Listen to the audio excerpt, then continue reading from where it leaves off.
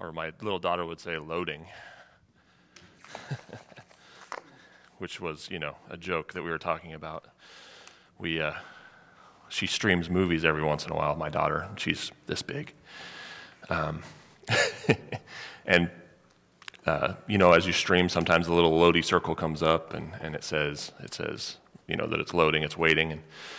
And she'd be like, where'd the movie go? And so I taught her, I'm like, it's loading. And so every time that pops up, she just joyfully say, oh, now I'm really loud. Step back. Can you turn me down just a little bit? Thank you. She would say, loading, and just be happy. And one time my wife was streaming a movie, and the loading symbol came up, and she was like, frustrated, and Mila walks in, and she goes, loading! So that's what we were just doing. We were just loading. An impromptu, perfect time to interject a story from my own life. So I got a call on Wednesday saying, hey, Ryan, you got that sermon in your back pocket still? And I said, no, I don't. Well, we need you to have it because we're needing someone to fill in because one of the person who was supposed to preach today has been asked to quarantine for a few days. So here I am. And I mentioned in a midweek teaching that I did a while ago that I had an interest in talking about the story of Samson from the book of Judges because, the Bible has some really happy and exciting and energetic books in it, and Judges is not that book. In fact, it's the exact opposite. It is the story of probably one of the darkest times in the history of the Israelites. And so of course, that drew my interest. So I wanted to share that, but then I figured there are a lot of Old Testament names in the book of Judges, so I am going to have to do some research. And if I pronounce them wrong, just know that I'm going to pronounce them fast and with confidence, because I was told that's how you're supposed to pronounce Old Testament names, is loud and with confidence. So the book of Judges, we're going to start in 13, the book, chapter 13 of the book of Judges, which is page 634 in your church pew Bibles. It's not, but just in case. So I'll let you guys get there, and I'm going to open us up in a word of prayer, and then we're going to dive right in, see where we can get to. Father God, I thank you for today. I thank you for the opportunity to be up here and to share your word. Lord, I just pray that I would do it justice. I pray that your word would come through to the people today, and that they would be able to block out me, Lord God, that they would be able to focus on you and what you have. I just pray this in your name, Jesus. Amen. All right, so little backstory. We've just come out of the book of Joshua, where God's people are moving into the land of Canaan. And God gave them this awesome land. And he said, among a few other things, but one of his commandments was, drive out all of your enemies. So, of course, the Israelites did that, right? Maybe not. If they did, I probably wouldn't have a lot to talk about today. But as we'll find, out that it turns out that God's people have a really hard time doing what God asks them to do. And it's not just once, it's over and over and over again, which is what the book of Judges is, right? It's basically the story of Israel's total failure. The book of Judges is like listening to a song on repeat. But it's one of those songs, the more you listen to it, the more annoying it gets. I was going to use an example of a VHS, and I think most of the people in here know what a VHS is. You used to hold movies. And if you watch it a bunch, it starts getting worse. Like the picture quality goes down, it starts getting grainy, you get little spots in it. That's what was happening with this. So it starts out not too bad, and then just slides. So it's that spiral, this rinse and repeat. What the people of Israel would do is they would sin and disobey God, and so God would turn them over to an oppressor, and the oppressor would punish them and make their lives miserable for a period of time, and then God would send in a deliverer, a judge, and that judge would offer relief to the people of Israel, would free them for a period of time.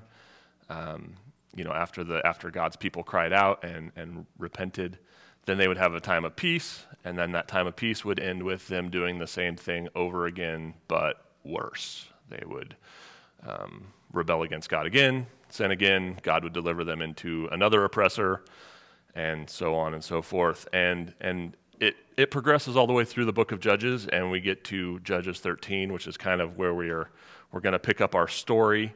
So just two things before we get to that. A judge is not like we picture it today. Back in the book of Judges, a judge is not like someone on the Supreme Court or the person who tells you do or do not have to pay a traffic ticket. A judge back in those days was more like a tribal chief, a leader, a warrior, someone like that would help free the people of Israel from their oppressors. And so that's what a judge was. It wasn't someone that had a black robe and a little hammer. And then the other thing is that we'll see, and we see throughout kind of the Bible in general is, but I feel like it's a good disclaimer to give, is God's empowerment, or the empowerment of God's Spirit, is not his endorsement of human choices. So we will see that Samson is empowered with God's power, or some of his power, and it's not God's endorsement for saying, yes, we can do all of these things. So in case that wasn't clear. So we're going to start. We're starting Judges 13, and I'm going to start in verse 1. And this is the repeat of the cycle. It says, again, and the people of Israel again did what was evil in the sight of the Lord, so the Lord gave them into the hands of the Philistines for 40 years. In those days, a man named Manoah from the tribe of Dan lived in a town of Zorah, I don't know. He lived in a town, and his wife was unable to become pregnant, and so they had no children. The angel of the Lord appeared to Manoah's wife and said, even though you have been unable to have children, you will soon become pregnant and give birth to a son. And then he gives a warning. He says, be careful, you must not drink wine or any alcoholic drink or eat any forbidden food. You will become pregnant and give birth to a son, and his hair must never be cut, because he will be dedicated to God as a Nazirite from birth, and he will begin to rescue Israel from the Philistines. So in the first chunk, we see kind of a familiar story. We've seen it a couple other times in the Bible. We see this angel proclaiming, actually we see it two other times in the Bible, one with Sarah and then one with Mary, where an angel of the Lord predicts a birth and a Savior, or a Redeemer, or a Deliverer. And so in this case, we get to see that the angel of the Lord is coming and telling him and laying out these strict guidelines. So your son is going to be a Nazirite from birth. A Nazirite was someone who was set aside for God, and it was usually by choice, and it was usually for a set period of time. In this case, it was not by choice. It was for a long period of time, from birth to tomb. It was set out for Samson. It's interesting that when we look at this, we see that God found one group of people, one family that was still God-fearing, that still understood the rules of the Lord. In the very beginning of that, we see that they were doing what they've always done, and we can go back even to Deuteronomy chapter 12, verse 8. And in 12, verse 8, it is Moses talking to the people of Israel. And it says, you shall not do according to all that we are doing here today. And so he's rebuking them, and he's saying, everyone is doing what is right in his own eyes. And the angel of the Lord came to someone who was following the commandments that God had laid out. So the story goes on in 13,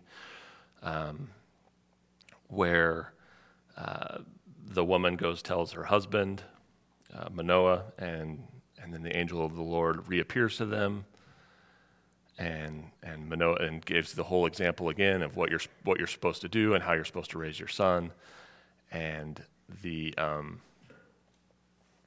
Manoah says, "Well, please stay. Let me prepare some food." And then in verse 16 of chapter 13, he says, "I will stay," the angel of the Lord replied, "but I will not eat anything. However, you may prepare a burnt offering as a sacrifice to the Lord." Manoah did not realize it was an angel of the Lord. Then Manoah asked the angel of the Lord, "What is your name? For you have come to, for when this all comes true, we want to honor you." "Why do you ask my name?" the angel of the Lord replied. "It is too wonderful for you to understand." Then Manoah took a young goat and grain offering and offered it on a rock as a sacrifice to the Lord. And Manoah and his wife watched. The Lord did an amazing thing. The flames from the altar shot up skyward. The angel of the Lord ascended in the fire. Then Manoah and his wife saw this. They fell on their faces to the ground. The angel did not appear again to Manoah and his wife. Manoah finally realized it was an angel of the Lord, and he said to his wife, "We will certainly die, for we have seen God." And if you remember the story of Moses when he went to get the 10 Commandments, that tried to add a couple for you. When he went to go get the 10 Commandments, he couldn't see God directly because that would kill him. But his wife said, if the Lord were going to kill us, he wouldn't have accepted our offering, of our burnt offering and our grain offering. And he wouldn't have appeared to us and told us these wonderful things and done these miracles. So, the wife throwing out some really good theology there. If God wanted us dead, we would be dead, and he wouldn't have told us all these awesome things. So when her son was born, she named him Samson. So here we have the entrance of the story. The name Samson is from the Greek word Shimshon, and the root of that is Shemesh, which means sun, as in the bright yellow thing in the sky. So Sonny Boy Samson was born. The Spirit of the Lord began to stir in him while he lived in Maneah Dan, which is located between the town of Zorah and Estrol. Go ahead and turn your page if you need to. We're going into 14. So one day, Samson was in Timnah. One of the Philistine women caught his eye. He returned home and told his father and mother, "I saw one of the daughters of the Philistines at Timnah, and now get her for me as my wife." Right? He looked good to her, caught his eye. But his mother and father said to him, "Is there no woman among the daughters of your relatives, among all of our people, that you must go and take a wife from the uncircumcised Philistines?" But Samson said to his father, "Get her for me. She is right in my eyes." Seeing this thing comes up repeatedly. I was reading some commentary on this, and it talked about all the women in Samson's life. So starting with her mother, seeing the angel of the Lord, and now Samson is seeing something, and it is right in his eyes. So his parents were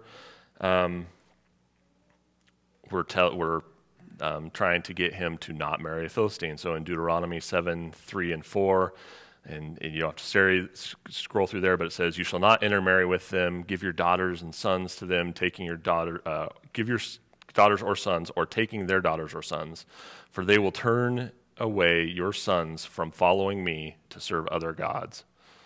So it's God's warning that if at that time it was a religious thing, and if you intermarry, they're going to start worshiping gods that are not me, and we don't want that.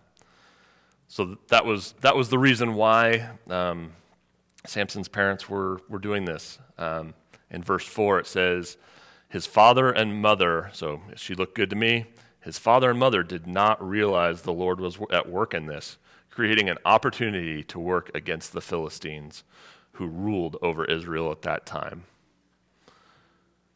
it's that, what I said before, it's that bit about God working outside of the picture, using bad human choices to do His will, to work and get things done. And so basically, he's saying, this is my opportunity to pick a fight with the Philistines. So Samson, we know that he is not supposed to do a bunch of things. He is not supposed to eat unclean food. He is not supposed to drink wine or strong drink. He is not supposed to handle corpses, dead bodies, and he's not supposed to let a razor touch his hair. So no haircuts, right? Which would have worked good during quarantine. But now we can get haircuts. So as you follow along in verse 6, it says, at that moment, verse 5. Samson and his parents were going down to Timnah. A young lion suddenly attacked them near a vineyard. The vineyard of Timnah. So they're going down to a vineyard because Samson wanted to smell the grapes, I'm sure. It wasn't about drinking wine or any of that at all. But we know that he does. And we'll see that in just a few verses. So that's number one. That's commitment number one, right? Not drinking wine. And we'll get to that also in verse 10. We'll see that again. So he killed a lion. He saw a lion. At that moment, the Spirit of the Lord came powerfully upon him, and he ripped the lion's jaws apart with his bare hands. He did it easily as if it were a young goat, but he did not tell his father and mother about it. And when they arrived at Timnah, he talked to the woman and was very pleased with her. Later, he returned to Timnah for the wedding. He turned to the path and looked at the carcass of the lion, and he found a swarm of bees that made some honey in it. So what did he do? He scooped out some honey and ate it along his way. He also gave some to his parents, because if you're going to get unclean food, why not bring other people with you and share it? So unclean food, honey, growing where? In the carcass of a dead animal. There's commitment number 2. He's doing really good with this whole Nazirite vow thing. We're just barely into the book or into the story, and he's already thrown away 2 of his commitments. And it gets better. It gets better. He's going to throw away all of them by the time, spoiler alert, by the time we get to the end. As his father was making final arrangements for marriage, Samson threw a party at Timnah, or some versions read a feast there. So the young men were used to doing. We can break down that that feast means probably drinking and alcohol. The Hebrew word for feast is mishtah, which comes from the word shateh, which means to drink. And I promise to only pull out a couple more Greek breakdowns for you. But it's fun sometimes. Sometimes like this, it actually is really helpful. And other times when we break down like his name, it's just because it's fun. But we want to know what a word means, and feast was pretty well tied to drinking and partying. So Samson threw a kegger.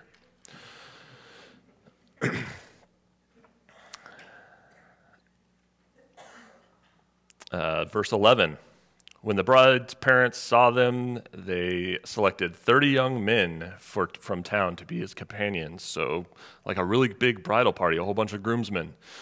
And Samson, because he was not humble, he was arrogant and very prideful, he said to them, "Let me tell you a riddle. If you solve the riddle during these 7 days of celebration, I will give you 30 fine linen robes and 30 sets of clothing. But if you cannot solve it, you must give me 30 linen robes and 30 sets of festive clothing." All right, they agreed.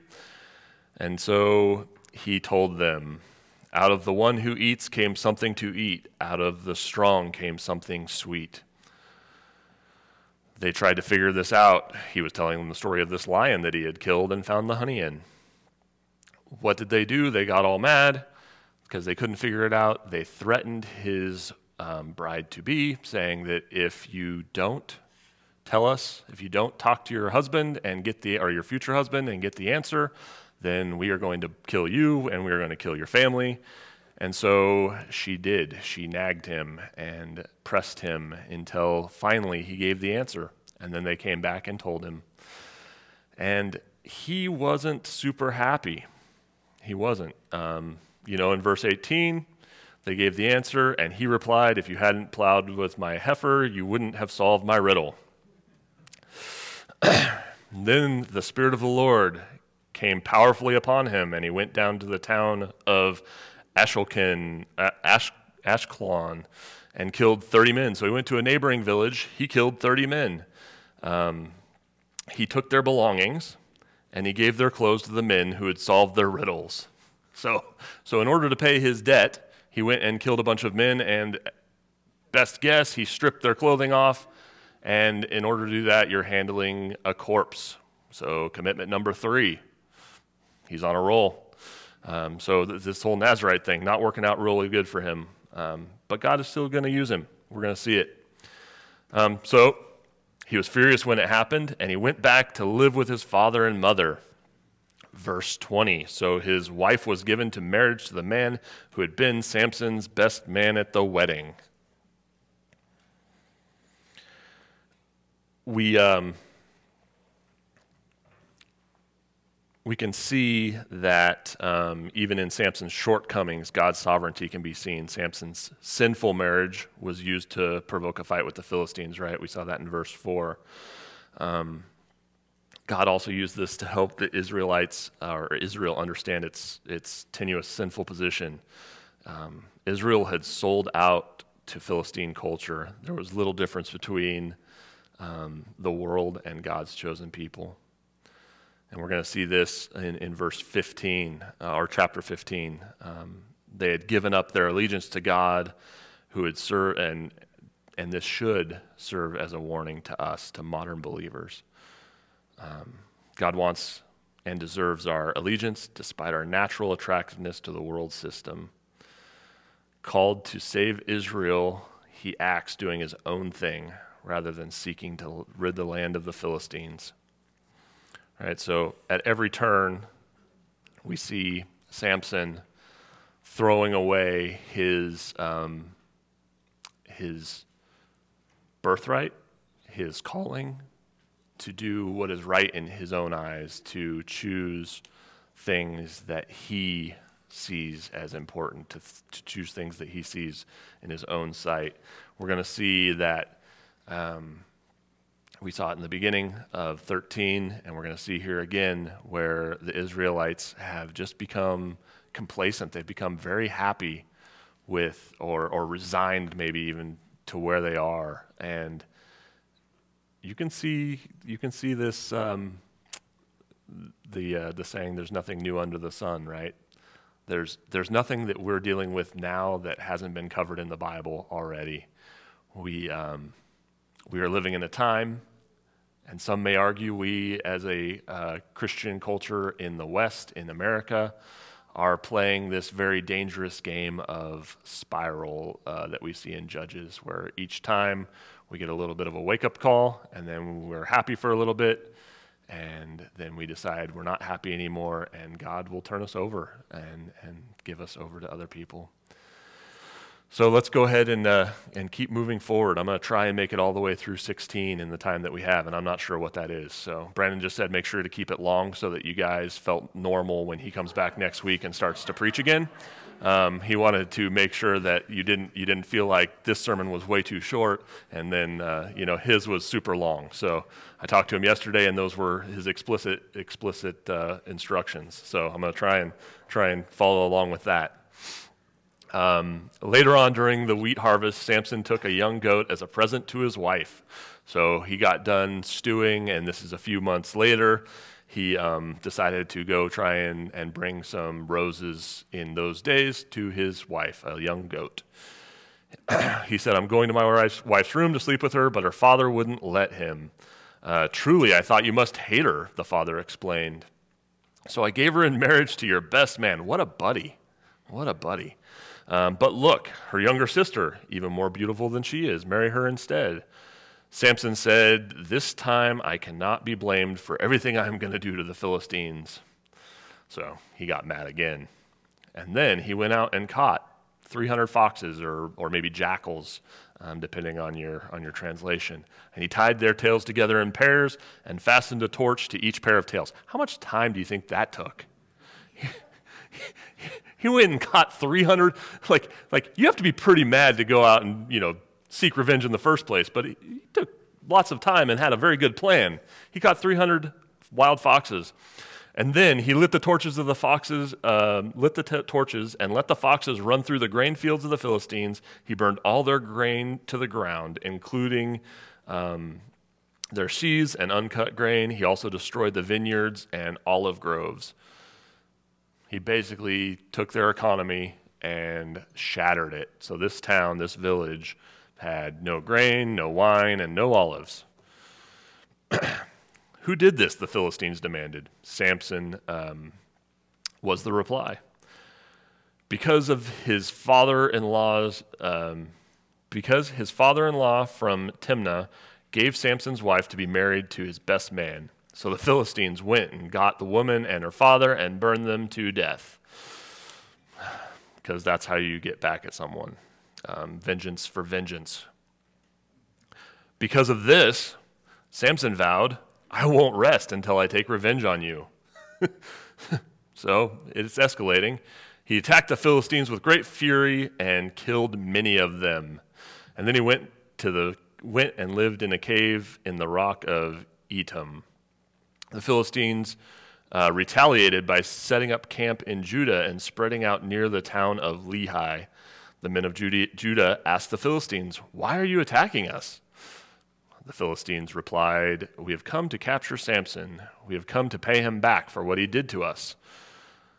So, of course, the men of Israel, the tribe of Judah, they said, nah, we're going to stand up and we're going to fight with this new leader that we have. They didn't, because in verse 11, you find out. So 3,000 men of Judah went down to get Samson at the cave at the rock of Etam and said to Samson, don't you realize the Philistines rule over us? What are you doing to us? Remember what I said about being comfortable where they are? This is where we find this out, right? They'd given up their allegiance to God. This is that moment where they could have said, hey, we got this guy, and the Philistines don't like him, and we know he's pretty strong because he just torched a village and killed a bunch of guys. But what did they do instead? They said, no, what are you doing? Why are you causing trouble? Why are you stirring up a hornet's nest? This is not okay. But the men of Judah told him, we have come to tie you up and hand you over to the Philistines. And so what did Samson say? Samson said, all right, but promise me you won't kill me upon yourselves. And they said, we'll only tie you up and hand you over to the Philistines. They replied, and we won't kill you. So they tied him up with 2 new ropes and brought him up from the rock. Samson arrived at Lehi. The Philistines came shouting in triumph. But the Spirit of the Lord powerfully came upon Samson. He snapped the ropes with his arms as if they had as if they were burnt strands of flax, and they fell from his wrists. Then he found a jawbone from a recently killed donkey. Jawbone, donkey, yay big, maybe had some teeth on it still because it was recently killed. What did he do with that? He killed 1,000 Philistines with it. So this is like Marvel superhero stuff, right? This is the Incredible Hulk going Hulk smash and then taking out 1,000 people. And I can't even imagine what that looks like or what that would be. Like you look at our church group today, there's 50, 60, 70 of us here in the auditorium. If you guys all surrounded me, it would be like 4 or 5 deep. Imagine 1,000.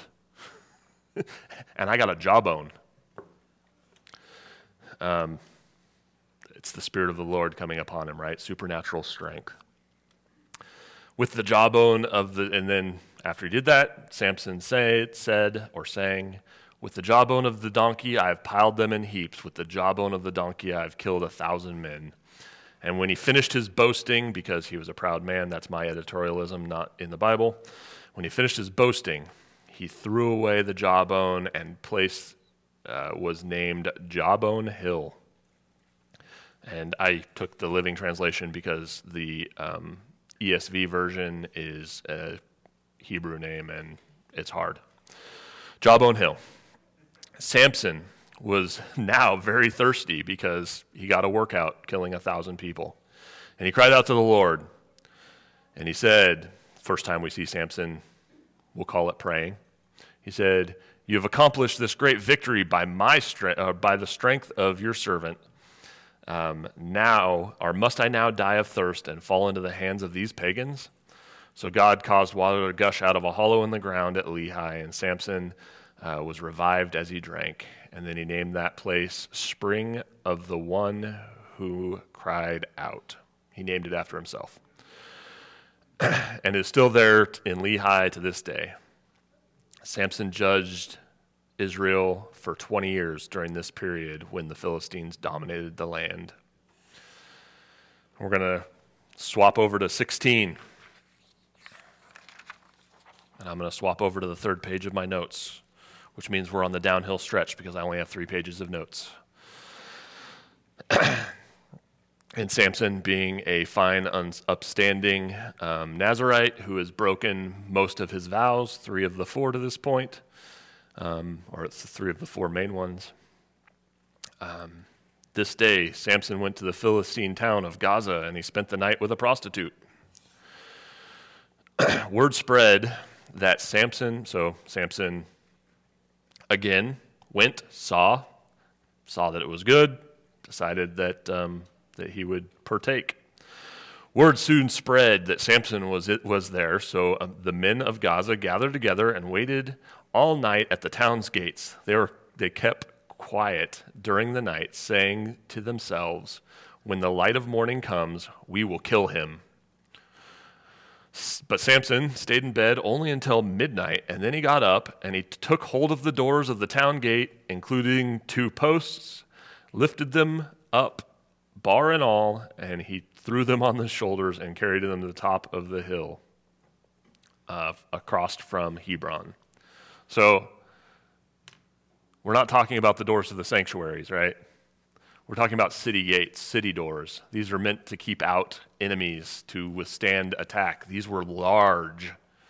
This is something that it would take, most of the people in this church to carry these around, and he threw them on his shoulders and hucked them up the hill. So I'm guessing, and I don't know because it doesn't say, but I'm guessing as soon as the men that were there to kill him saw that, they decided maybe not the best idea today and ran away.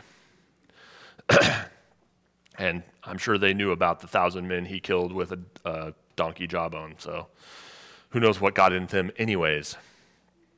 Sometime later, so in verse 4 of chapter 16, sometime later, Samson fell in love with a woman named Delilah.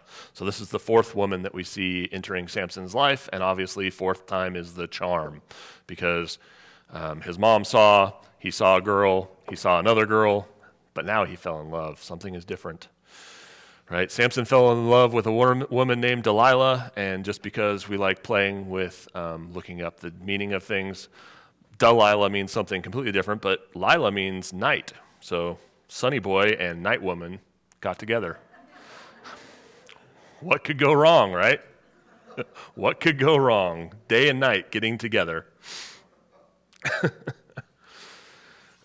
So the rulers of the Philistines went and said to her, "Entice Samson, make him tell you what makes him so strong so that we can overpower him and tie him up securely. And then each of us will give you 1,100 pieces of silver." I did a little bit of research. There's supposed to be 5 rulers that, so like all the leaders of the area came. That's 5,500 pieces of silver. The average annual salary at that time was about 5 pieces of silver. So she got roughly 500 years worth of salary if she could do this. So Samson loved Delilah, and Delilah might have loved Samson, but she also loved money. and she liked lots of it. So Delilah said to Samson, "Please tell me what makes you so strong. Please tell me what makes you so strong and what it would take to tie you up securely." Now, Samson is obviously proving his arrogance right here because he didn't do what most people would go, "Wait, why do you want to tie me up securely? Why do you want me to lose my strength?" But he replied, "If I were tied up with 7 new bowstrings that had not yet been dried, I would become as weak as everyone else." So the Philistine rulers brought Delilah 7 new bowstrings, and she tied up Samson with them. She had hidden some men in the inner room of her house, and she cried out, "Samson, the Philistines have come to capture you." But Samson snapped the bowstrings as a piece of string snaps when it is burned by fire. So the secret of his strength was not discovered. And I'm assuming that those guys probably got beat up. Afterward, Delilah said to him, "You've been making fun of me and telling me lies. Please now tell me how you can be tied up securely." Samson, obviously either really confident and cocky, or blinded by love, or something, decided to tell her again, "Well, if I were tied up with brand new ropes that had never been used, I would become as weak as everyone else." Try number 2. So Delilah took the ropes, tied him up, men hiding in her room as before. Delilah cried out, "Samson, the Philistines have come to capture you." But again, Samson snapped the ropes on his arms as if they were thread. So probably another group of guys getting beat up, and I'm imagining that the guys that are getting tasked to do this are going, "Hey, why are you sending us in to go attack this really big and strong guy?" That's just my take. It's not actually in here.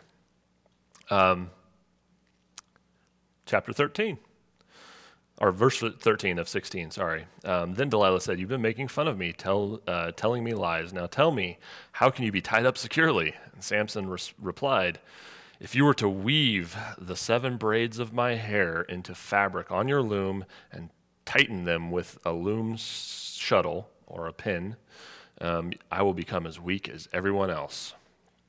So while he slept, Delilah wove his 7 braids of hair into fabric and then tightened them with a loom shuttle, and then cried out again, "Samson, the Philistines have come to capture you." But Samson woke up, pulled back the loom shuttle, yanked his hair away from the loom and the fabric. Again, he got free. And then, because as we know, 4th time is the charm, Delilah pouted, said, "How can you tell me I love you and then you don't share these secrets with me?" Okay, for those of you that are in a relationship or plan on ever being in a relationship or have ever been in a relationship, if someone is telling you, "If you love me, you will disobey God," you may want to reassess that relationship. And Samson, he did not reassess that relationship.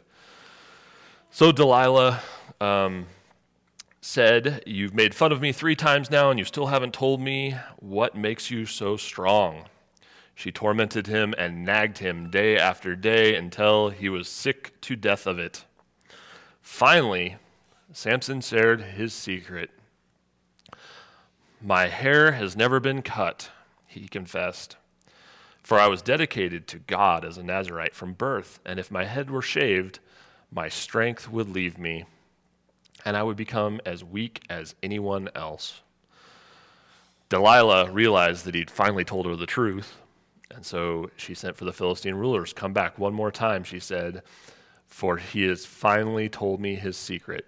So the Philistine rulers returned with their money in hand. Delilah lured Samson to sleep with his head on her lap, and she called in a manslave to shave his 7 locks of hair, or dreadlocks. He liked listening to Bob Marley. In this way, she began to bring him down, and his strength left him. Then she cried out, "Samson, the Philistines have come to capture you." When he woke up, he thought, "I will do as before and shake myself free." And this next part is probably the saddest part of this whole story. He did not realize the Lord had left him. You see, Samson's relationship with God was so bad, he didn't know that God had left him. He just assumed he will always be there, and I will never have consequences for being arrogant or selfish or prideful. And it's sad when you think that he didn't realize that those gifts that had been given him were no longer there, were taken away. So they caught him. The Philistines captured him and gouged out his eyes. And they took him to Gaza, where he was bound with bronze chains and forced to grind grain in a prison. So this is the point of the story, where Samson had given both his strength and his eyes to the people rather than to God. You saw throughout this whole thing where it was right in his eyes. It was right in his eyes, and as God's irony would have it, he no longer has eyes. So for it to be right in his eyes, it's going to be pretty hard right now. Where was I? There I am. He had the man who had already shown to be spiritually weak now became physically weak. He had shown to be spiritually blind. Now he's physically blind. He was shown to be spiritually a slave, and now he'd become a slave in the flesh. So he, all the things that had chased him throughout his whole life are now manifesting physically.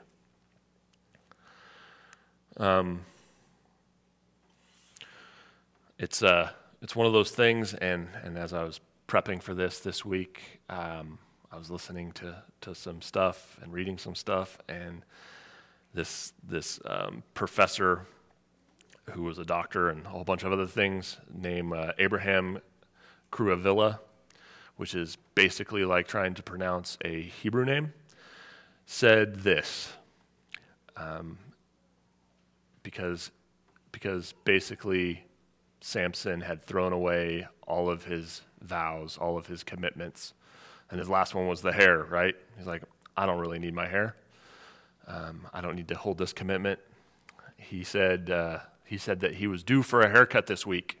And as you can see, I'm getting pretty scraggly and maybe due for a shave and a haircut myself. But he said, I was due for a haircut this week, and I am planning on getting a haircut. He goes, but before I get my haircut, I'm going to sit down, and I'm going to think of this for at least a few seconds. Haircut, yes. Defection, no. Or haircut, yes. Defection, never. And so I think as we get so used to the society that we live in, we are always looking at choices. We always are given choices.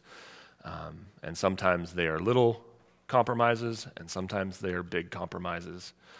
But when we think of haircut, yes, and defection, never, it is that we are not willing to compromise. We are not willing to trade in, and we are not willing to be happy with anything less than what we've been called to.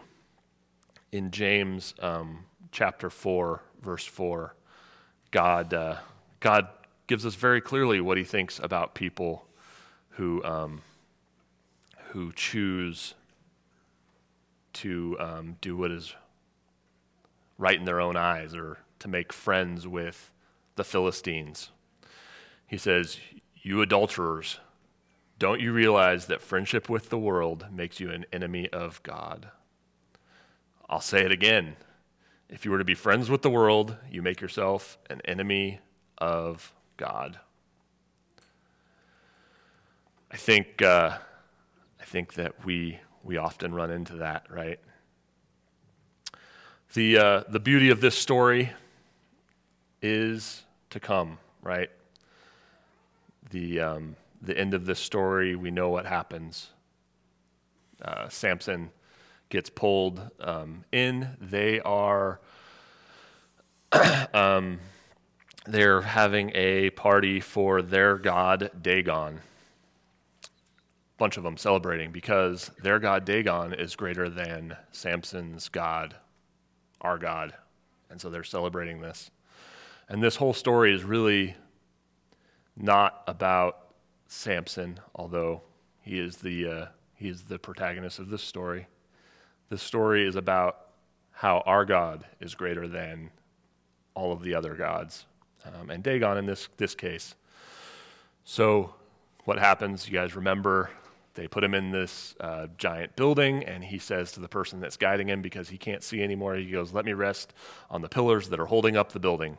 This is the main structure support for this building, and he props up and he prays to God. And he said, "Sovereign Lord, remember me again. O God, please strengthen me one more time. With one blow, let me pay back the Philistines for the loss of my 2 eyes." Then Samson put his hands on the center pillars that held up the temple, pushing against them with both hands. He prayed, "Let me die with the Philistines," and the temple crashed down on the Philistine rulers, all of the people. So he killed more than died during his entire lifetime. He wiped out a huge portion of the Philistines. Later, his brothers and sisters went down to get his body, took him back home and buried them between Zorah and some other Hebrew name. Where his father Manoah was buried, Samson was judge of Israel for 20 years. So Samson is the only judge of Israel who died during a conflict with the oppressors. The good news of Samson's story, though he spent his life pursuing other gods, in the end, the last thing he did was acknowledge his strength, right? Or his source of strength. He said, "God, please strengthen me." And he became strong again. We see that the last words spoken over Samson was about his faith and about how he ended. We read the Bible and we find this really cool thing. And we've talked about a lot of hard things, right, that we may be becoming complacent or falling into.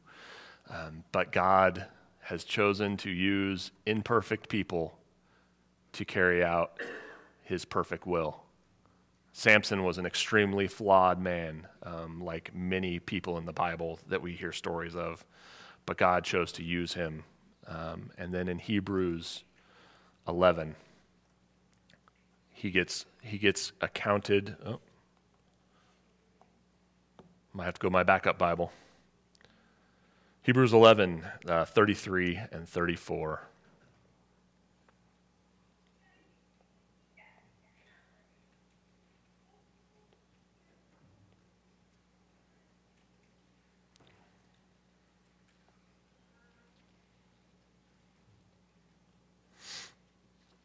When your app that you keep your Bible on crashes. Loading.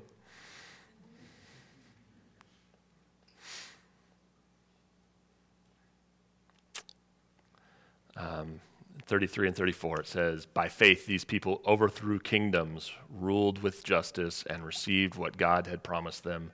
They shut the mouths of lions, quenched the flames of fires, and escaped death by the edge of the sword. Their weakness was turned into strength, and they became strong in battle and put whole armies to flight."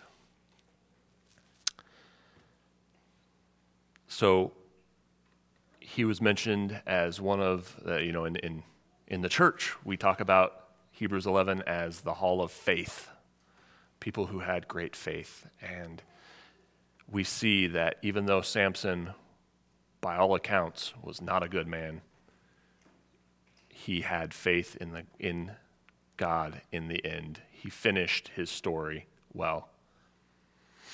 The good news of Samson's story is the same message that many of our children sing, right? You guys have heard this song. This is just a chunk of it. It's, "We are weak, but he is strong." We put our hopes in ourselves, we put our hopes in others, we become weak like Samson and enslaved like Samson. Samson's a reminder that our true strength and hope is found in the Lord. Jesus is the ultimate judge, has now come through his death, through his life, death, and resurrection, and he has won the victory for every sinner who, like Samson, in the end, trusted God's strength rather than their own strength. I think that we have this awesome opportunity to realize that our strength comes from an awesome, awesome place, and it's way bigger than ours, and we can be way stronger than this incredible Hulk that we read about in the Bible. But it all stems from this one song, right? We are weak, but God is strong. So I'm going to pray for you, and we're going to sing a song, and we'll be done. Father God, I just pray that these words would sink in today for me, that they would sink in for others, Lord, that we would not become complacent or happy with where we are living, but we would not compromise, Lord Jesus. I just pray that we would, like Samson, finish well, but Lord, I pray that we would not have all of the stuff in the middle, that we would continually lean on you, that we would come to you, who is our true source of strength, Lord Jesus. And I just pray this in your name. Amen.